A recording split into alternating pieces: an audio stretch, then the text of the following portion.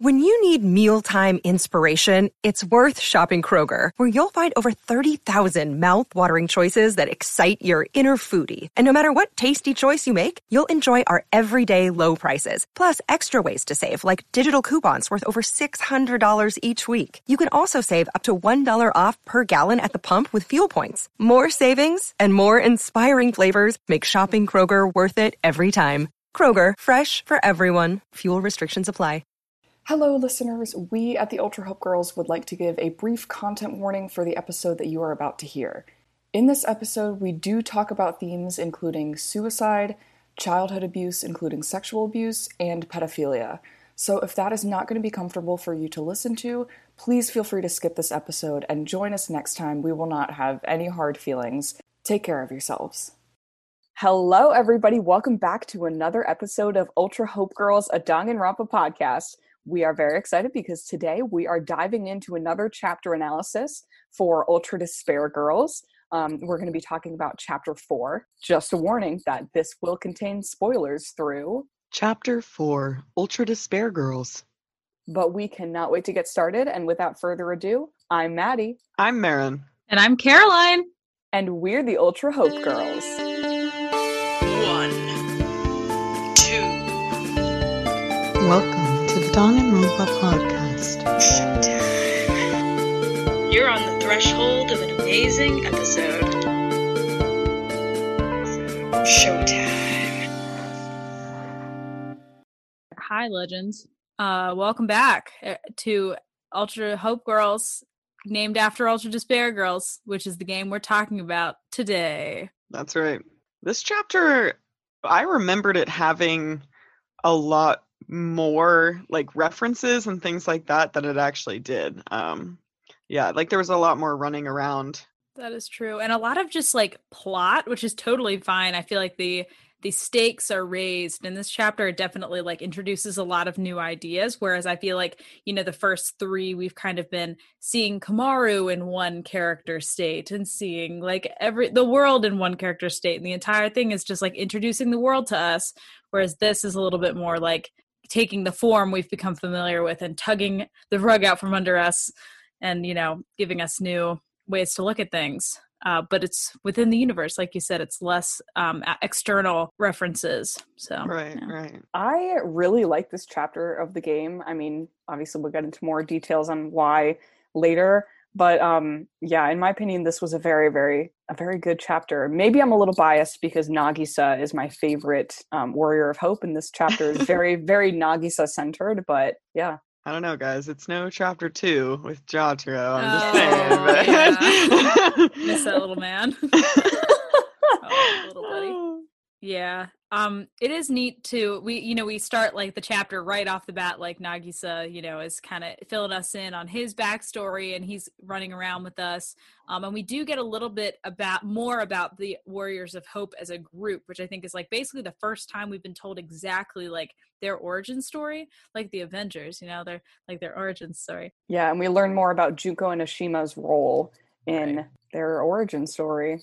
Yeah, I don't know how you all felt when we made, you know, when Nagisa told us the story of how he and the other kids were like pretty much going to jump off the roof of the school. And then Junko and Ashima came along and said, if you don't want your lives, give them to me.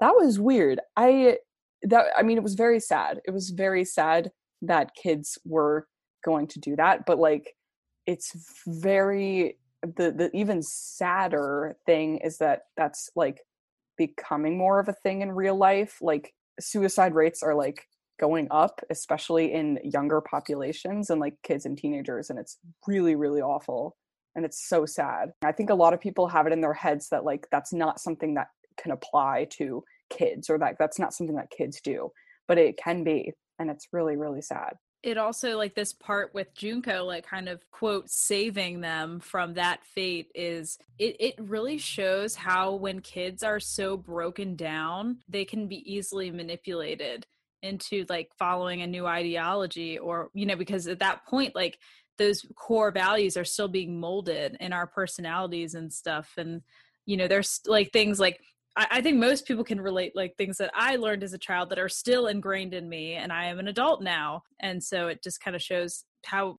sometimes people do take advantage of that, like Junko does in this situation. There's a book in chapter 3 of Ultra Despair Girls that you can pick up as you're like running along, and it's called The Ghost That Wants to Die. And I saved this note for this chapter because I was like, oh, like that's crazy, because I knew that this reference would come up. But in chapter 3, Monica calls Jotaro Taro, and in the book it says Taro wanted to jump off the roof of the kindergarten, but someone came and told him to change the meaning of living. Now he has to live as a ghost for like basically for someone else.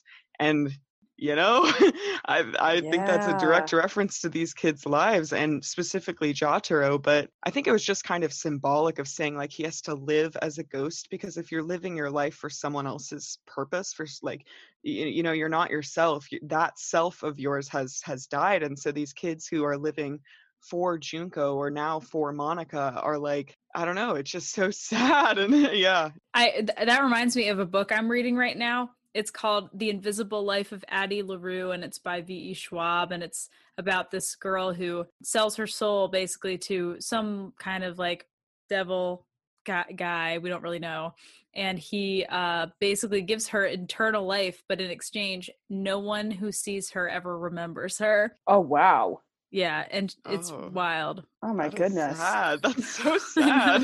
Yeah. And like it also reminds me a little bit of, I mean, I guess we're just kind of like going based on like what would you sell your soul for, things in fiction, but like it also reminds me a little of like in Harry Potter when if you like drank the unicorn blood, you'd live forever, but like you'd be cursed forever and your life would suck. And I'm like, why would anyone want that? I don't know. Like to me, that's like, that doesn't seem like it would ever be worth it. But I mean, some people have motivations that, or desires that we cannot always wrap our heads around if we're not them. And I think like Junko Enoshima, I think, is one of those people where if she could live forever, but just live in utter despair, she would want to. She would drink the unicorn blood. Yeah, Nagisa was kind of like popping off in that conversation. He kept saying all these things that I was like writing down. Like I was like, oh man, you're going to want to remember that later. Yeah. But it was like, evil always has a small good to it. Justice always hurts someone. Like I was like, who are you? Like you're too young to have to have known that. Like oh man, I think it directly points to, Maddie, what you were saying about like, some people's motivations, it's hard to understand, but like, yeah. I think it also, I mean, like we'll probably have to talk about this a little bit more also next chapter, but like what are the forces that we have in play here? It's the Warriors of Hope and the adults, and like there's some weird stuff going on with the adults that is like happening right now, and like the only pure souls that we can trust are Komaru and Toko in this. Like they are the ones who are in it for truly the greater good up to this point. So I think also that is connected to that Nagisa quote. I think we also see in this chapter a third party start to come in. Like it's not only just kids versus adults now, because we learn from Monica that, she doesn't want the children's paradise. Her goal is completely separate to that. And so it's kind of interesting to see, like you said, like the adults are really doing some funky things, and it's in their minds still adults versus children, but there's like a third party here that's causing even more chaos that, the main groups don't even know about. You mean that third party being Junko, like the despair? Yeah, Junko and Monica, I guess. Yeah, true. Yeah. True, because it's like that conflict between like what's more important, the game or the paradise, and yeah. I think we see that to Monica, it's pretty clear that it's just the game. She wants to spread the killing and the despair. I had another quote from Nagisa that was kind of similar, like in a similar vein to this really, really deep stuff about like justice and pure evil versus pure good, and like how there's no such thing. Actually, Komaru responds to that at one point and says, oh, but even if that's true, a dream that requires you to hurt someone, I think it's wrong.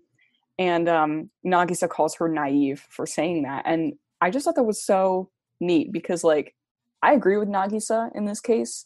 And I also think it's interesting how he's the kid and she's the older person, theoretically, like the teenager, but he's showing more wisdom than she is in that case. But also, he says later on, after Kamaru insists that like, oh, the kids shouldn't be killing all the adults just because their own parents were bad. Like, why would you take it out against all adults? Nagisa says, we are well aware that we're killing innocents. This is war. When you're burning the enemy's country to the ground, do you stop to spare the good people? I was like, oh my God, Nagisa. Like, what are you, like 11 years old? Like, why are you saying these things? But wow. To go off of that, like we even see like, throughout history, there's this sort of mob mentality that is created against the enemy, even though like, so back during the Cold War, this is like a thing, like we were like against Russia, and like obviously there were people in Russia who were like really suffering and like not doing great, and like good people who live in all these countries, obviously, and there are bad people that live in America, it goes both ways. So yeah, it reminds me of that, and how sometimes one propaganda could be used to like demonize the other side in all countries of the world. Yeah, and his robot, Nagisa's robot at the end is called Hannibal X, and it's thought of that is a reference to Hannibal, the fictional character, and so I'll talk about that a little later. But there was also a Carthaginian general, like from Carthage, who is named Hannibal, and he is considered one of the greatest military commanders of all time. But like his name back in the days when he was actually alive would strike fear in people's hearts, because he didn't take hostages. He didn't think like, oh, this person's innocent, like I'll just stop. Like, and I think that is very closely aligned with Maddie, that quote that you just said. So like, while I think it's in reference to the Hannibal fictional character, I do think there's that double meaning of that military commander. Definitely. Yeah. Very, very interesting connection there. And I think it's just, it speaks a lot to Nagisa's like depth of wisdom and whatnot, because Kamaru is out here with this like very idealized version of like, oh, like you should be able to fight for a dream without hurting anyone and just like do it right and do it perfectly. Whereas Nagisa's like, hey, like that's not how real life works. Like a lot of times when you're fighting for something, there's going to be collateral damage and you can't avoid it. It's just deep stuff from this, what is he, 12-year-old boy? And it's like, there's like the whole stereotype about how like kids who've gone through trauma like grow up too fast and then they're like wise beyond their years. Like, I don't know if you guys have seen the memes on like Twitter or whatever, that it's like, wow, you're so like wise for your age or whatever. And it's like, thanks, it's the trauma. Like the memes like that, I don't even know. But like, yeah, it's a funny meme, but it's also kind of sad that in some ways I think it's true. When Kamaru is saying all of those like very idealistic things, he says 2 lines. He says, "What should we have done to earn the privilege of a normal, happy childhood? You're asking those who have had their lives destroyed by adults to trust other adults."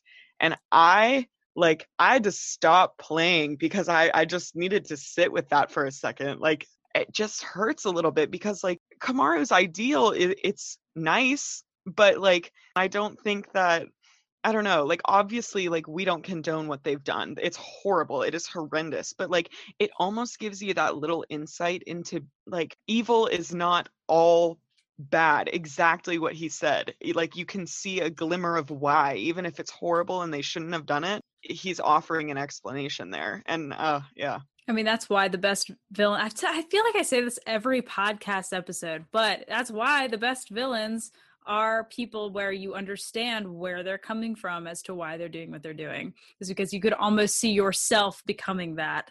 Yeah, huge difference there between someone like Nagisa and someone like Junko or even Monica, I think. Right. Because he's in it because he just wants like to live a life where he doesn't have to worry about like adults traumatizing him. There's another, this is just a small moment, but I know we've talked about how like Nagisa, I think we've talked a little bit about how Nagisa might feel more remorse than some of the other kids as well. And maybe that's another maturity thing because he clearly has more of a like emotional intelligence and a self-awareness than the other kids. But there's a moment where they're looking at like a pile of bodies and Kamaru says like, you really don't feel anything looking at this? And Nagisa says, these people are demons or enemies. And then Toko says, that's not what she asked. And I just thought that was a very interesting exchange because he didn't really answer the question. Like he didn't say, no, I feel nothing. I feel no remorse, blah, blah, blah. So I thought that little exchange was some evidence that he does in fact feel guilt. Later when we're walking, we find a card. It's like all the warriors of hope have little cards. I talked about Masaru's back in chapter 1, but the card for Nagisa actually talks about how he feels guilt. Like he's like, I don't always feel 100% confident in what we're doing. And like, is that bad? Like, how do I get rid of that little part of me that questions? So I definitely hear what you're saying. Yeah. I was just going to say that this part of the story, when like, you know, against all odds, the thing that moves the protagonist forward is like teaming up with the part of the antagonizing team. And that's like one of my favorite tropes in fiction. It is so good because it always brings about like the best things in the world. So I wanted to kind of talk about and just unpack a little bit of Nagisa's trauma, because this is a chapter where he comes out and he explains actually like what happened to him. You know, he talks about the like being forced to study and study and study and study and kind of being treated like a test subject by his parents, and like literally being, you know, injected with drugs to keep him awake for days at a time to, you know, keep studying. And like that, to me, in my opinion, like that's torture. Like that's pretty much just absolute torture. Like that's, yeah, I don't know. I'm curious as to what, if you guys had any thoughts on that. I think that Marin has said this before. I think that Nagisa's trauma is very relatable to a lot of people. Yeah. And also, I don't want to jump to the end, but I kind of like for a second, like at the end when he's like, oh, like I'll show you, like I'm gonna be like better and all that stuff. Like I would just thought back to our Enneagram episode and I was like, you are a freaking type 3, bro, because you are like trying to get love by your achievements, and it's like so sad. He is such a cookie cutter type 3. It is like, yeah. And so for those of you who may not have tuned into that episode, that is the achiever, who is somebody who who thinks that their love is gained by their achievements. Yeah, I know I marked him as a 1, but I think I'm on the 3 train now. I think I agree with you. What's interesting to me about Nagisa's trauma is for all of the other kids, I think his presents a lot differently than the other kids we've seen. The goal from Nagisa's parents was to make him like the smartest, to push him to the limits, to be the best. Whereas for the other kids, it was a complete disregard for what is quote unquote best. And so while this still is super traumatic, it's kind of an interesting take. I don't know, like I always give shout outs to the Danganronpa creators, but I think that they really pushed the limits of what trauma is and how it's not always just like a lack of attention or like bad attention, but sometimes like too much of trying to become smart, like that can be bad. And that's what I think. Very true. And it also adds the layer on of like the parents sort of living through the child, and like the parents' achievement is through the child. And it's like, you know, that responsibility is also trauma in a lot of ways. It is, you're so right. It's very different. It's like a different way to approach it, but I think it's kind of interesting to think about the different kids' traumas and how they might be taken in a metaphorical way to be like a critique on how society treats people. Like with Nagisa, I think it's like a society puts so much academic pressure on young people to achieve. It's especially a thing in Japan as well, but I know, you know, as we know, some places in the US are like that too. And Masaru, I think, is an example of how like our society is hyper masculine. It values masculinity and literally will like beat the weakness out of male people and punish them for not being strong. And then Kotoko, I think, exemplifies how society objectifies girls and women and like treats us that if we are getting unwanted attention, it's our fault, or that like we need to dress in a certain way to like avoid that kind of thing. Or like, and then with Jotaro, I had a harder time kind of thinking of his, what he might metaphorically represent, but I thought maybe he's like kind of an example of the extreme version of like, oh, children should be seen and not heard. Maybe Jotaro's parents didn't even want him to be seen. But I think in some ways that's kind of a metaphor for how some aspects of society just ignore children and ignore their needs in the same way that Jotaro's parents ignored him. I don't know. I think it's interesting. If you look at the metaphorical implications, then I think it is relatable. At least some aspects of every kid's story is relatable. Yeah, I agree with that 100%. Let's talk about how Nagito looks. He has so much on his face. And one of my like favorite pastimes when I play this game, this is a fun fact I don't think I've shared. I like to pause the game when there's like Japanese characters on the screen, and I'll like go to Google Translate and draw them in to see like what's being said around the game. So like when we're walking with Nagisa, we pass by this place called Hormone Alley. And like what's written on Nagito's face is stupid. Oh yeah, that's Oh funny. my god. It's just Great so like pastime. elementary school, like bullies like draw like, oh, I'm gonna draw stupid on your face. Yeah. But he does not seem to care. Like I just think it's so iconic how Nagito just does not care. Yeah, the scene, like, it's kind of a plot dump. Like, it just kind of tells you everything that the game hasn't told you so far in this one scene, which I think is so interesting because it's very different from what the past games have done, where they do the plot dump at the very end of the game. It's like, okay, plot dump here, and then, like, the rest, there is some development still, but it's a lot less of, like, that kind of thing, which I thought was kind of interesting. But I thought it was funny that Nagito was, like, using the secret Toko is keeping as, like, a threat to Komaru when Toko was like not stopping her from leaving. She was like, you know, I don't know. It just was, and Komaru didn't fall for it. And I think that that's kind of the inciting situation that changes her character, as we very clearly see throughout the rest of this chapter. I think it's like noticing that Toko was in those subtle ways, like standing by her and was actually her friend. I did like get a little bit like, okay, like, yeah, all right, guys. Yeah. I honestly didn't understand why Kamaru was so like butthurt about the deal with Nagito. Because earlier on the phone call with Makoto, Toko was literally like, I will kill you if you try and leave. Like, I will murder you. And then Nagito's like, oh yeah, she's gonna, use you for a trade with Byakuya. And Kamaru is shook. She's like lost all sense of being. And it's like, this is, you were told this like 2 chapters ago. Like, I guess it wasn't like a trade. She didn't know it was going to be a trade, but like, yeah, I mean, a trade is better than being killed. Like, yeah, that scene, that was a little hard for me to grasp, I guess. I know, but okay, I gotta say, I know we love to rat on Kamaru because she's so frustrating, but I will say that here we go. Here's my time to shine, baby, with why I like Kamaru better than Makoto as a protagonist. Okay. And it is because though I despise her in the beginning of this game, oh my god, I cannot stand her. Like, she's worse than Makoto, I know, dare I say it, like worse than Makoto. It's because she changes her character. There is a shift. She overcomes challenges within her mind and she gets better. Yeah, maybe she's like mediocre after, but like, you know, she was so much worse before and now she has like a character arc. You know what I mean? So the becoming better. So I'm sorry, this is a tangent for a second, but I'm reading Northanger Abbey and there's a quote where they're talking about how the main character has grown up and she was kind of tomboyish and ugly when she was little, but now she's like pretty decent looking. And most people that look at her, like if they had known her in the past would be like, wow, she's attractive because they saw what she used to look like.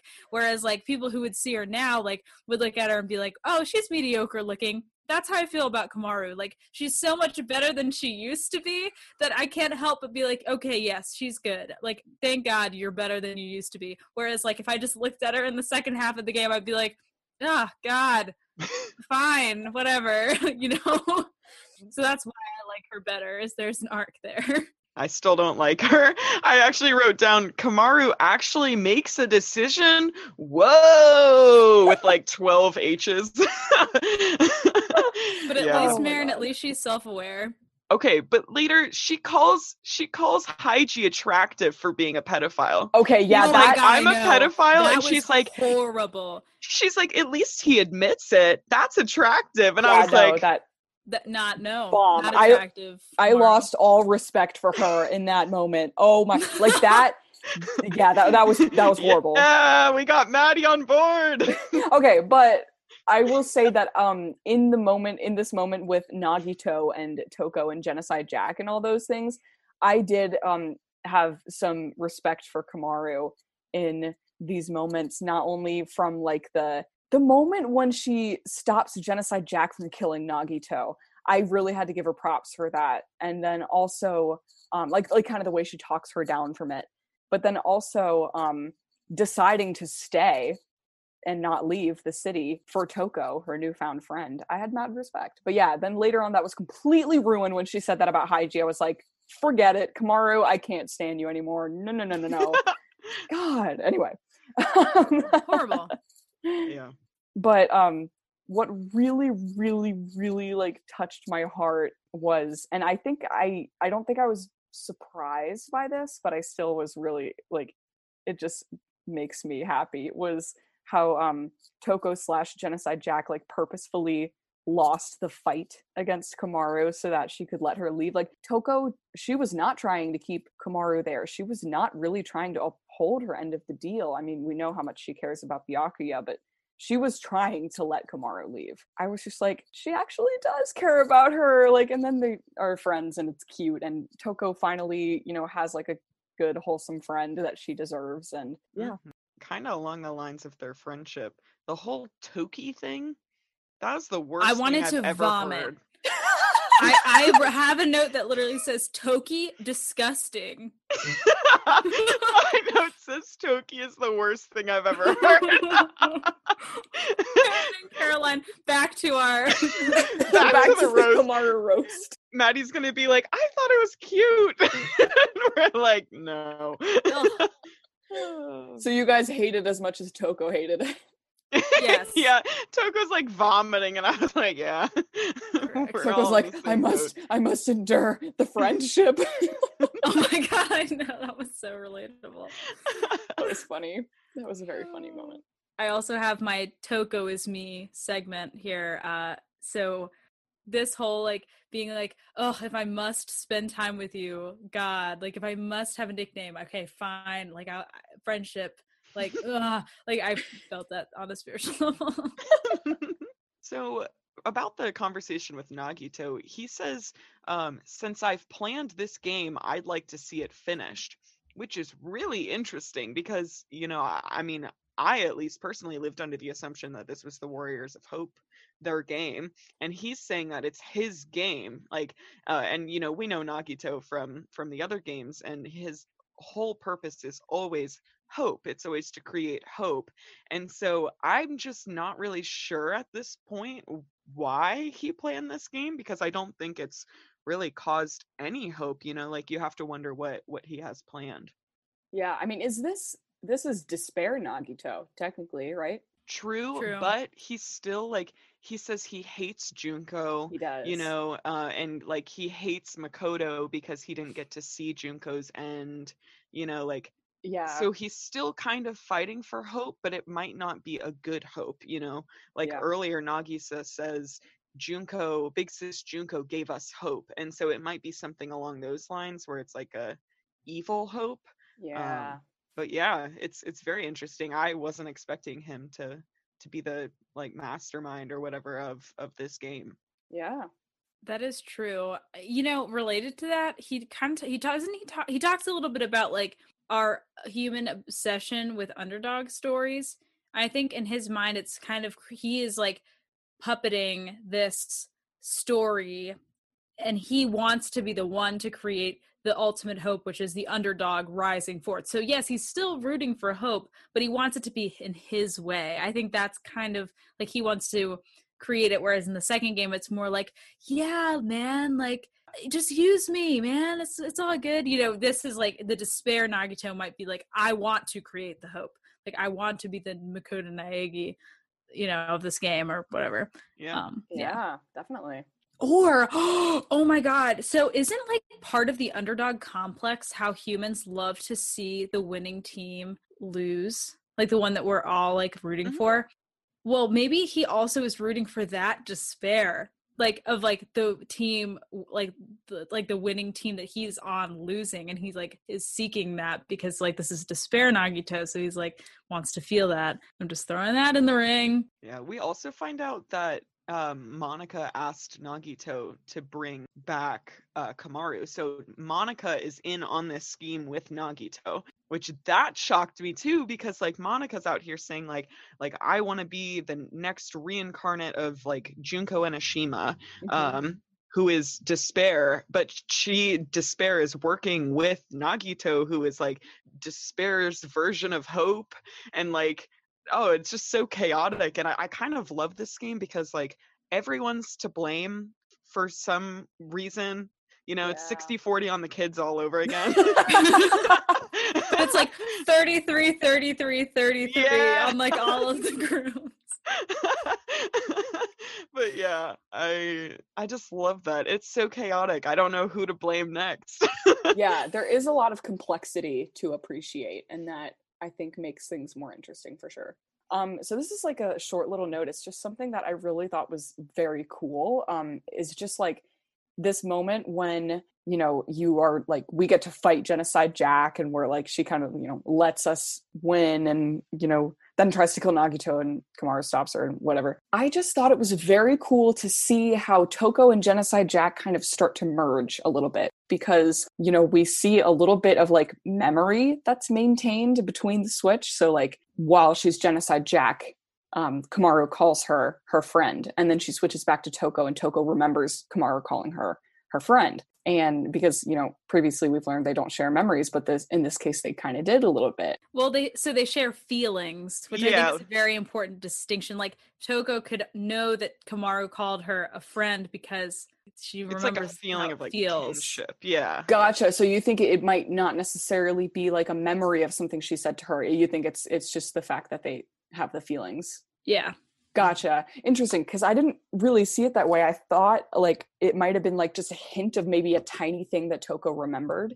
And so I just thought it was interesting to consider the possibility that there might be a little more overlap happening between the minds of Genocide Jack and Toko. But it's also kind of cool to see how they worked together, even between switching, like in fighting Kamaru and purposefully letting her lose. Like they both had the same objective. They both had the same feelings leading them to the same objective, even though they weren't explicitly aware of what was going on. I just thought it was just a very cool interaction between the two sides of Toko that I don't think we've seen anything really quite like that up to this point.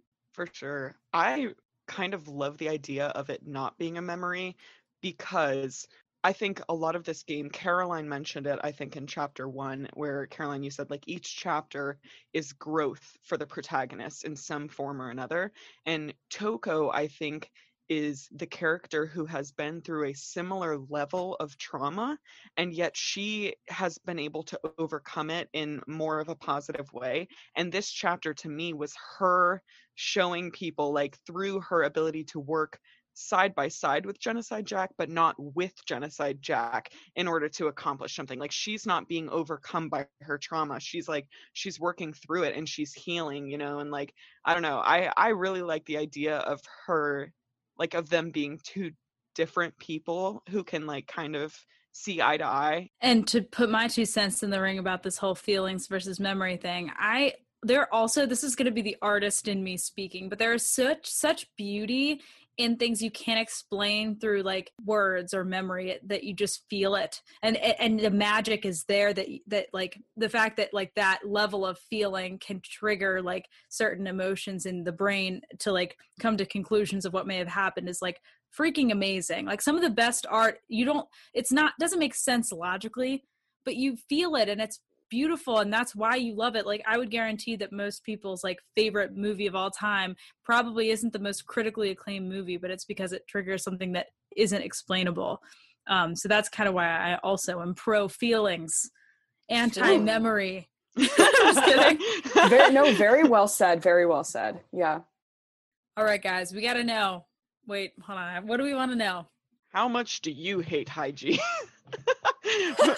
What's your most recent roast of Kamaru? Are you all interested in learning a little bit more about the archetypes For Danganronpa characters, well, we have a bonus episode out on our Patreon about all 12 Jungian archetypes, so definitely check that out. The lowest tier is just $2 a month, and you get an episode every week that we are not posting on Apple and Spotify, so it is a lit time. If you like what you're hearing today, make sure you leave us a 5-star review on Apple Podcasts. It means the world to us, and it's a great way to support the podcast. And if you have questions for us to be featured on the finale episode of our podcast, make sure you leave your question at anchor.fm. We love getting your voice messages. They always make our day. We get so excited, so it's a great time. And yeah, folks, we'll be right back after the break.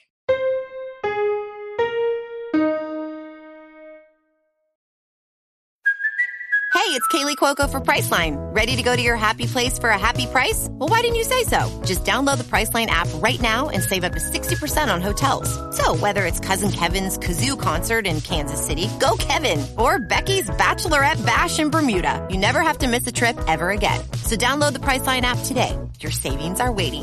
Go to your happy place for a happy price. Go to your happy price, Priceline. Hello, everybody. Caroline here with a pretty exciting announcement. So I, separate from the other Ultra Hope girls, am offering some online virtual classes in things such as writing, because, you know, I'm the ultimate literary girl, and performing, and also some clubs and classes virtually via my own school, which I founded, called the Spilling Ink School. You can check that out at thespillinginkschool.com. I'm offering tutoring and college essays. I'm offering, piano classes and all that jazz. So definitely check it out. It's a good time. And I will also be offering some clubs and classes that are Danganronpa related via OutSchool. So I'll keep the links all in the description. They are for people under 18, so ask your parents before checking it out. But yeah, I'm excited to potentially have some listeners in my classes, and I wanted to let you know that that's going on. So thanks so much in advance for checking it out, and I look forward to teaching some of you.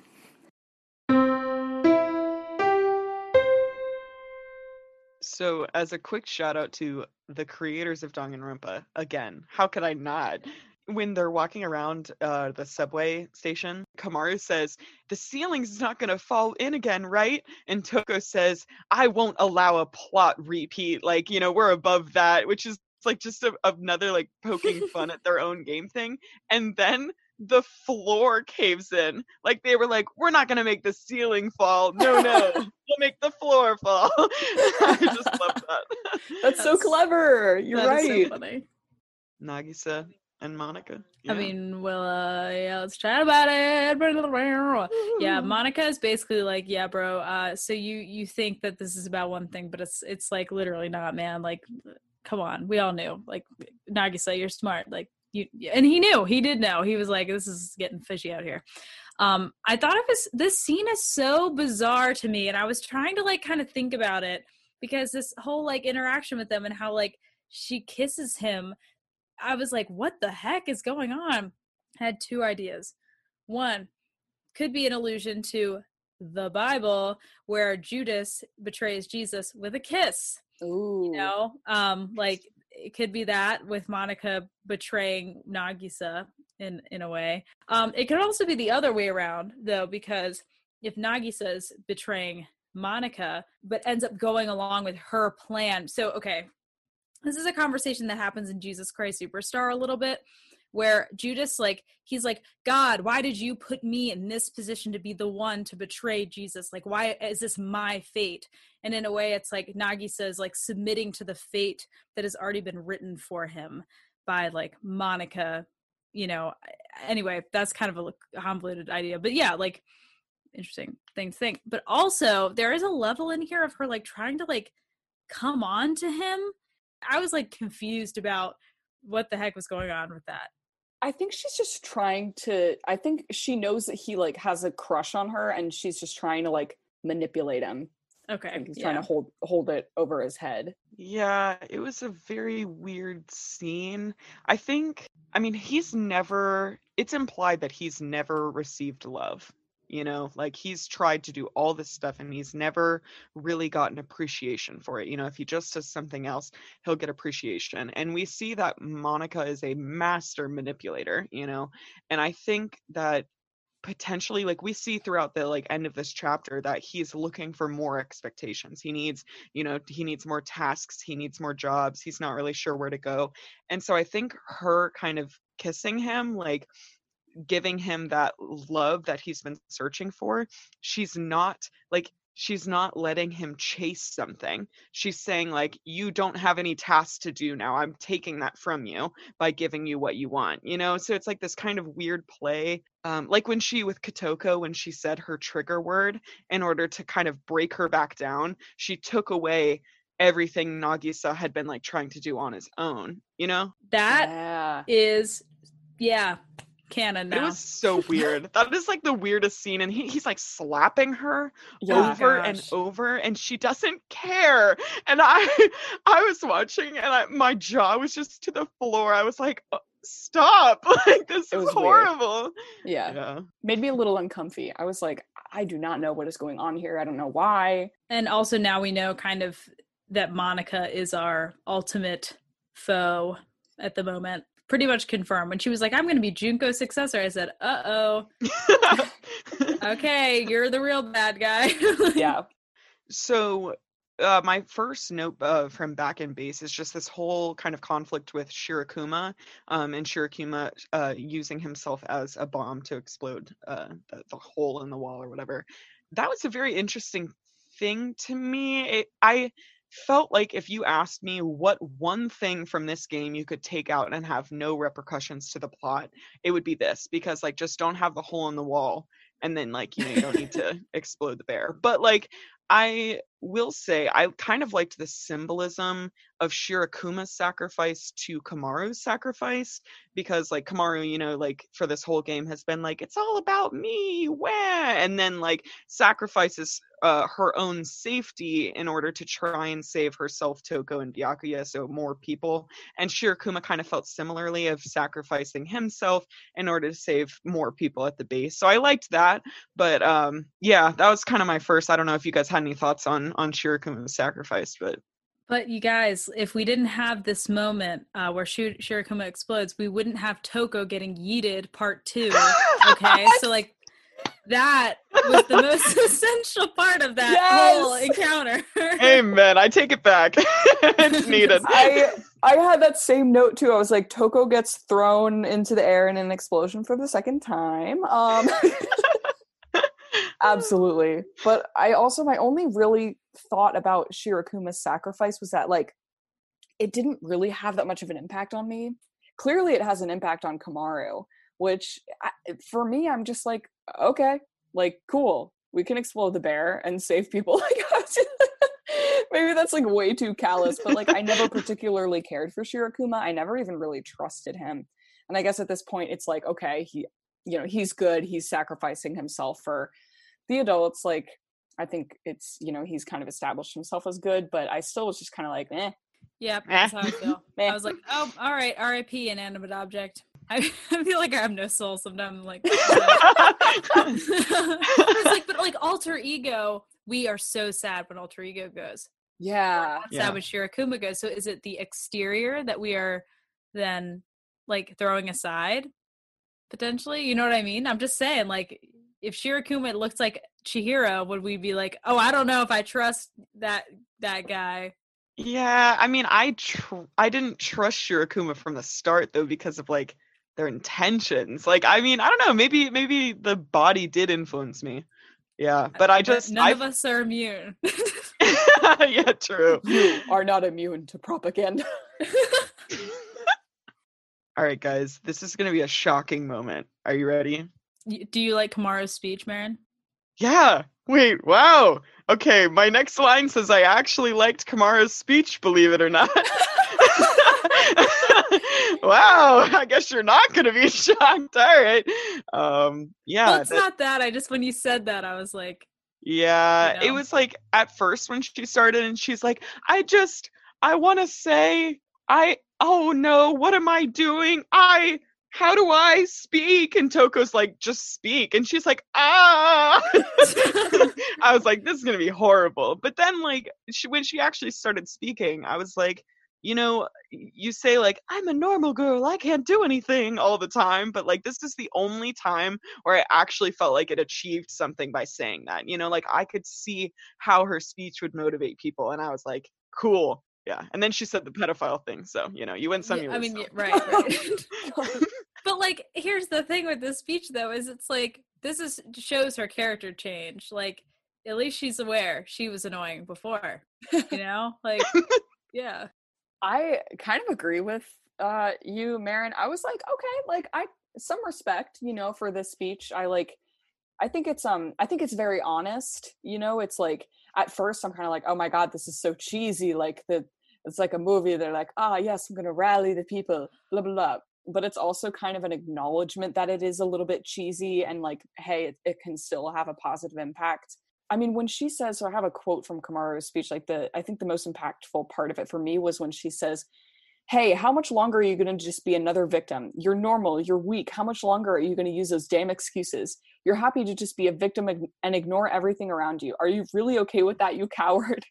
And that she says that is what she wishes she could have said to her former self. But I also had the thought that like, that's pretty much exactly what Toko had been saying to her the whole time.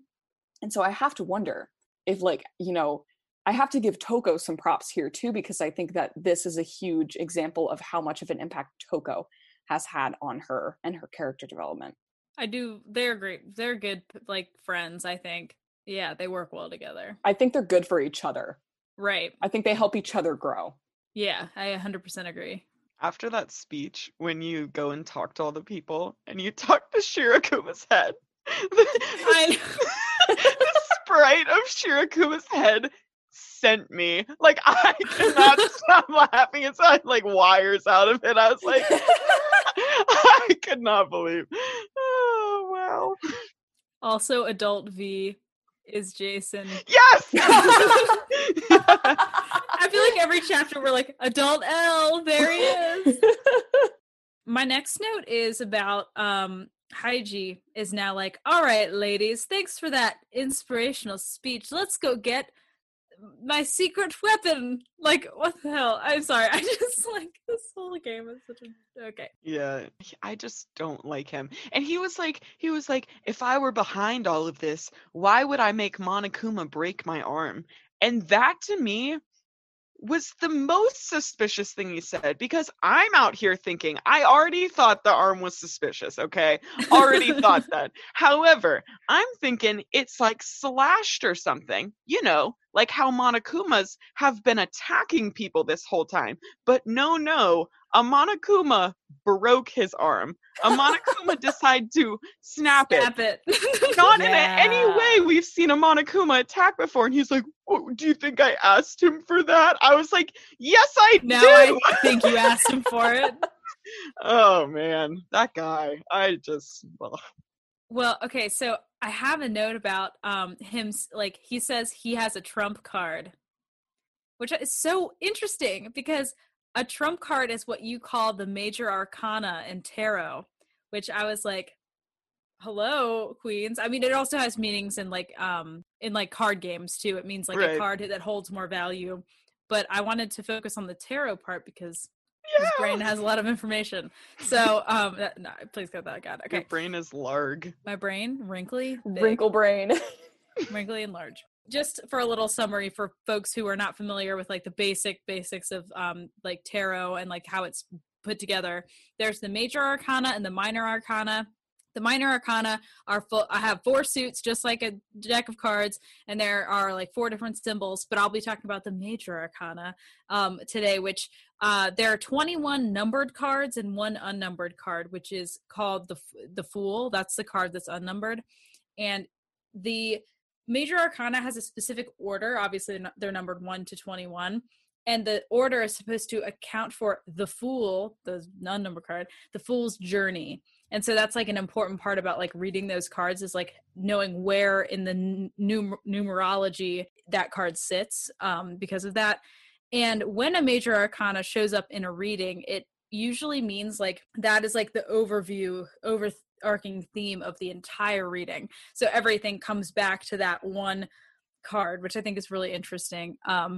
And I thought it was very interesting because the major arcana, or the trump card, is a literal giant Monokuma, which is like a conglomerate of everything that has made up the entirety of their despair so far in this entire game, which made me even more sus of Haiji. I was like, sir, maids, okay, no. Nice try. Nice try, man. Okay. But yeah, I just thought that was kind of neat. And yeah, tarot knowledge for my folks out there if you're interested in that. Yeah, very cool. neat. I have one more roast for Kamaru, and then Please. I have one more note. Nope, two more notes. Okay. Let's start with the roast. All right. My roast today for Kamaru, other than thinking that Haiji is attractive, is that she could not grasp the concept of two moms. Like, talking about heteronormative. That girl, she's like, Toko's like, I had two moms, and she's like, divorced? And she's like, no, two moms. And she's like, mom and dad? Do you mean dad? Absolute buffoon. I was like, girl, like, oh yeah, that was that's kind my of roast. Oh man, that was funny. Yeah. I have a note about like, let's just address the elephant in the room with Haiji for a sec, because he says he prefers his girls young. Excuse me, I throw up everywhere. But Toko says that Haiji has a Lolita complex. And I wanted to unpack this because we actually brought this up in an earlier episode and ended up cutting it because we just didn't know enough about it. But I did the research this time so I can actually talk about this topic. So the history behind Lolita and like what that means in different cultures. So the term Lolita was founded in Western culture in 1952 with the release of Lolita by Vladimir Nabokov, I think is how you pronounce the last name. He's a Russian author. When I say Western, I mean European and America, which I think, yeah, cool. And so that's a work of classic literature. A lot of people have heard about it. They probably know more about it within like pop culture rather than having read it, because it's not read as much now because it is a little bit controversial, obviously, because it is about a middle-aged man having a pedophilic obsession with a 12-year-old girl named Dolores, who he calls Lolita. So something that's important to note about this book and where, like, how it is a foundation for a lot of these terms that I'll talk about later is the perspective of the book is from the middle-aged man. There is no perspective from the child at all. And so all we're seeing is the sexualization of one party onto the other. And so it's like the entire book is through the male gaze, which is a big part of like the studying of this book. Yeah, so basically suppressing the female voice in the novel. There, like, literally we never hear her thoughts at all about anything. So then we move on to 1970s in Japan. There's a Lolita fashion movement. The Lolita fashion is, it's very cute. It's a very cute fashion. It's very feminine. And it usually has like very old fashioned clothes that have like Western influence and also some like fairy tale influence. Highly recommend checking out. There's like a couple of YouTubers that do Lolita fashion and it's so awesome. And this fashion movement was made separate from this novel, but shares the same name. You know, because in the 70s, they were looking to free themselves from this male gaze that has been like established within this work of literature. The big question is, so does the novel have anything to do with the Lolitas? Not directly, but there is the term lolicon, which is a Lolita complex in Japanese media, which does have something directly to do with the sexualization of young girls, and it is based off of the novel of the same, Lolita, the novel. And that is a anime subset of like the anime genre, and it usually consists of young girls being dressed in sort of like erotic ways, and sexualized is very wrong, not good. And similarly to the novel, we're viewing these anime tropes through the male gaze. So through men predatorily looking at women. Last point in this is that there is also the loli, anime character, and that is specifically a character who is over the age of 18 that looks young.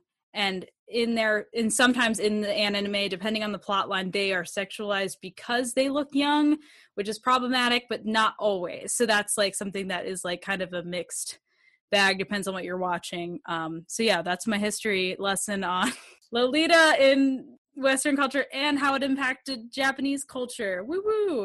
But yeah, Lolita complex, when Soko says that, it means he is sexualizing young girls. I mean, pretty much my main note about, well, I have a few things to say afterwards, like some of my thoughts, but the first thing I wanted to like say about this revelation about Haiji is it's just a question that I have that I mean, part of me, I just can't help but wonder why. Like, why did they include that in the game? Why is Haiji canonically a pedophile? Why is that necessary for the plot? Why does it happen? I have a gut response, which is I think that the writers wanted the audience to 100% dislike him, because they didn't want any part of us to be like, well, it's a gray area, you know. Yeah, I think it kind of points to Kamaru's like naivete, because like we talked earlier, like roasted her about like liking that and seeing like, oh, like it's cool that he's honest about that, like, which is horrible. But I think it just kind of points again to the fact that she doesn't always know what she's talking about. She's not stupid, but like she is definitely developing as a person. And so like, yeah, I think it kind of points to that. But I agree, like I think Caroline's right, because I don't see a point otherwise to put him in, or to put that in. I do think that one kind of theme that comes out to me now, but also throughout the previous chapters as well, with like the kids and the abuse that they suffered and everything, was like, it's a cliche saying, but it's a real thing. Like, if you see something, say something, kind of like, because part of me was like, why didn't, I mean, Kamaru obviously is, very problematic in the way she responded to it, but like both of them, I guess, Toko and Kamaru, like, why didn't they say anything in that instance? Why didn't they like say something to him, be like, that's wrong, like that's disgusting, or like, why are you, I don't know, like part of me is just like that, but I feel like there is this theme of like, if there is somebody who is a pedophile, if there is a kid that is being abused or something like that, or even like domestic abuse, it doesn't have to be a kid, like if you know that something's going on, it's like, do something, you know what I mean, like say something to someone, especially if it's child abuse, because the kids have no power to get themselves out of a situation like that. You got to do something, you got to say something, like you can't just be an innocent bystander or turn a blind eye, because that's not innocent, and I think that a lot of the themes from before, like especially I think in Kotoko's like final boss battle, she said something along the lines of like, oh well, if there are so many good people in the world, why didn't anyone come help me? You know what I mean? And it's like, it's horrible, because like people knew about it, people knew what was happening to her, and they didn't do anything about it. And so I think it's just like, I think that's one of the core takeaways. It's like, if there is something like that going on that you are aware of, like speak up about it, get someone to help, report it if you need to, like just don't turn a blind eye. Toko does say stuff though. Yeah, I was gonna say I do want to defend Toko. I mean, Kamaru that's not defendable, but yeah, Toko does say like a couple times, she's like this is wrong, or like, I wanted someone to slap Haiji in the face though. I know, but like, what would they have done? He could have hurt either of them, right? So Nagisa's robot, I mentioned this earlier, is called Hannibal X, and that is kind of generally canonically thought that is about the character Hannibal Lecter, who has been portrayed in a lot of different things. There's a TV series and a movie, which the movie is called Silence of the Lambs, very famous, world-renowned film. In the TV show, the character is basically a sociopath who helps law enforcement people to catch serial killers, because he like can think like them. He understands like what their thought process is like, and so it's kind of an interesting take. But then the movie version is this guy who kills people and then eats them, and so it's very disturbing. It is a horror film. But what's interesting about Hannibal Lecter is that Anthony Hopkins, the actor who is like most closely identified with playing the character, said that he played the character as like very sane, very still, not a very physical presence, but he's all brain. He's no brawn, all brain. And the character Hannibal Lecter is very offended by like rudeness, by people who don't have manners, and like people who treat others with disrespect.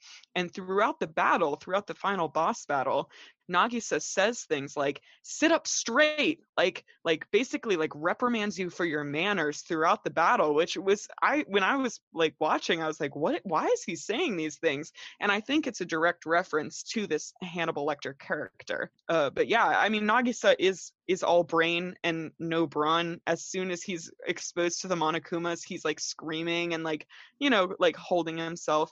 And so it's just kind of an interesting like that they an interesting choice that they picked the character who is like all brains and manners to represent him in battle.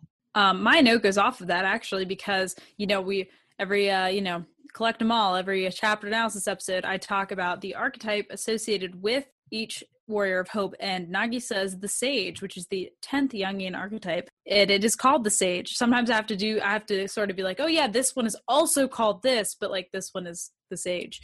And I'll just like read off some good factoroonies here for you. Their goal is to use intelligence and analysis to understand the world, and their biggest fear is being duped, misled. Which I think is really interesting, especially since we see like Monica literally misleads him, and that is his biggest fear, which might be why he's like slapping her. But yeah, their talent is wisdom and intelligence. They seek out information and knowledge, are self-reflective and understanding, and they have like an understanding thought process, which again, part of the reason why we see Marin mention the autobiography of Nagisa. He's like, what are we doing? And he's like self-reflective and in that way. And we also see that he's willing to put aside his differences with Komaru and Toko to fulfill his own dream. Like he is wise enough to see past that. The Sage, folks. The fact that he met Monica's expectations in his death was just tragic to a new level to me. Like, I know. The irony of it is just like, he finally met someone's expectations through death. Possibly the only time in his life. I felt sad for him. I mean, I felt sad for all of them, but like this one felt almost finite. Like the others I've been like, oh, what are they dead? What? But this one, I mean, it's hard to argue with that. I was sad too. I think I grieved for Nagisa. Like I didn't really feel that way about any of the other kids. Not Jotaro? What? I felt bad for Jotaro. I did feel bad, but I didn't necessarily feel, at least the first time playing the game, I definitely did not feel the same way as I did for Nagisa, who I felt like genuinely sad for when he met his end. Right. Which like kind of like what Caroline was saying, this is the first kid we actually see die. I mean, like at the end, you know, you see Komaru is like, we gotta go see if he's okay, and Haiji's like, I'm the worst, let's leave him to die.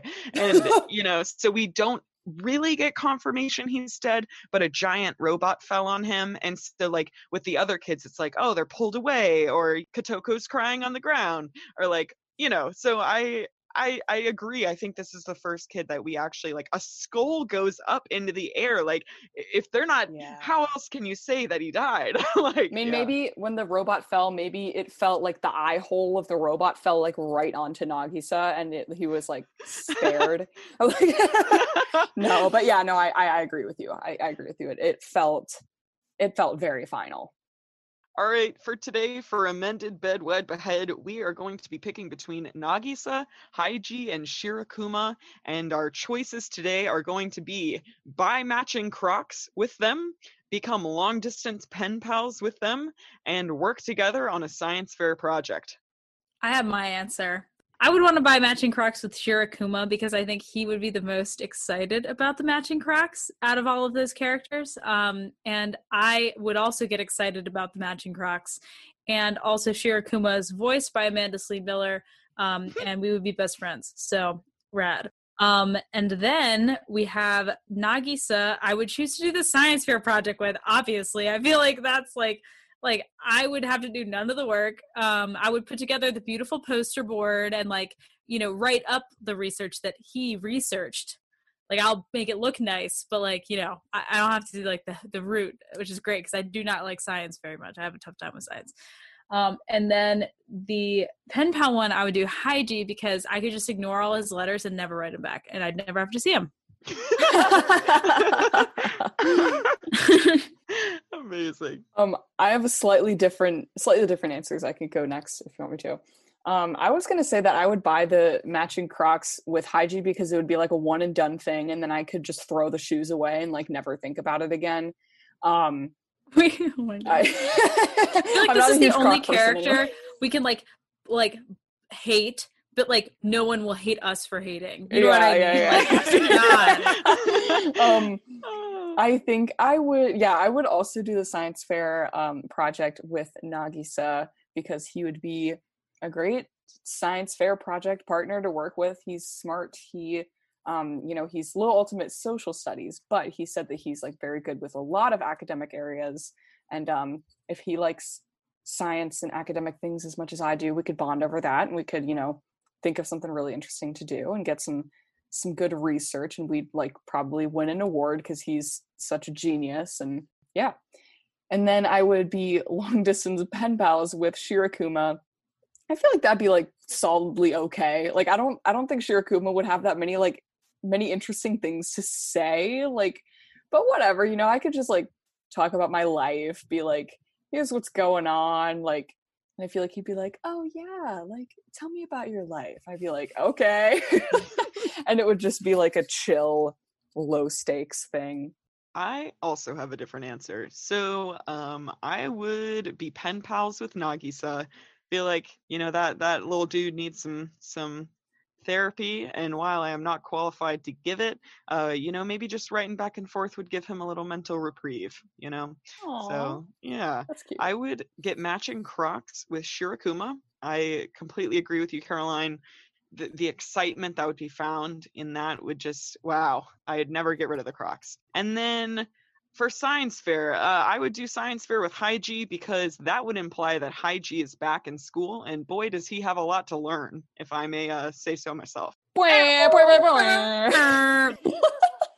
Yeah, you could just like make him do all the work.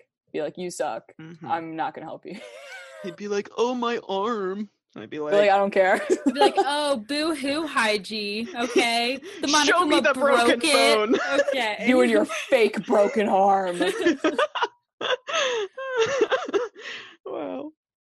Thank you, everyone, for coming and listening today to Ultra Hope Girls. We hope that you enjoyed it. Make sure you check out us on social media. We are on Twitter, Instagram, Amino, Anchor, everywhere. Leave us a voice message on Anchor, and we may feature your voice in a future episode. We have a Patreon. If you want access to bonus episodes every other week, then make sure you join Patreon. The lowest amount is $2 per month, and we'd love to see you there. Love to talk to you, get to know you more. And that's all from us this week, but we will see you next time with even more Danganronpa content. Bye! Bye!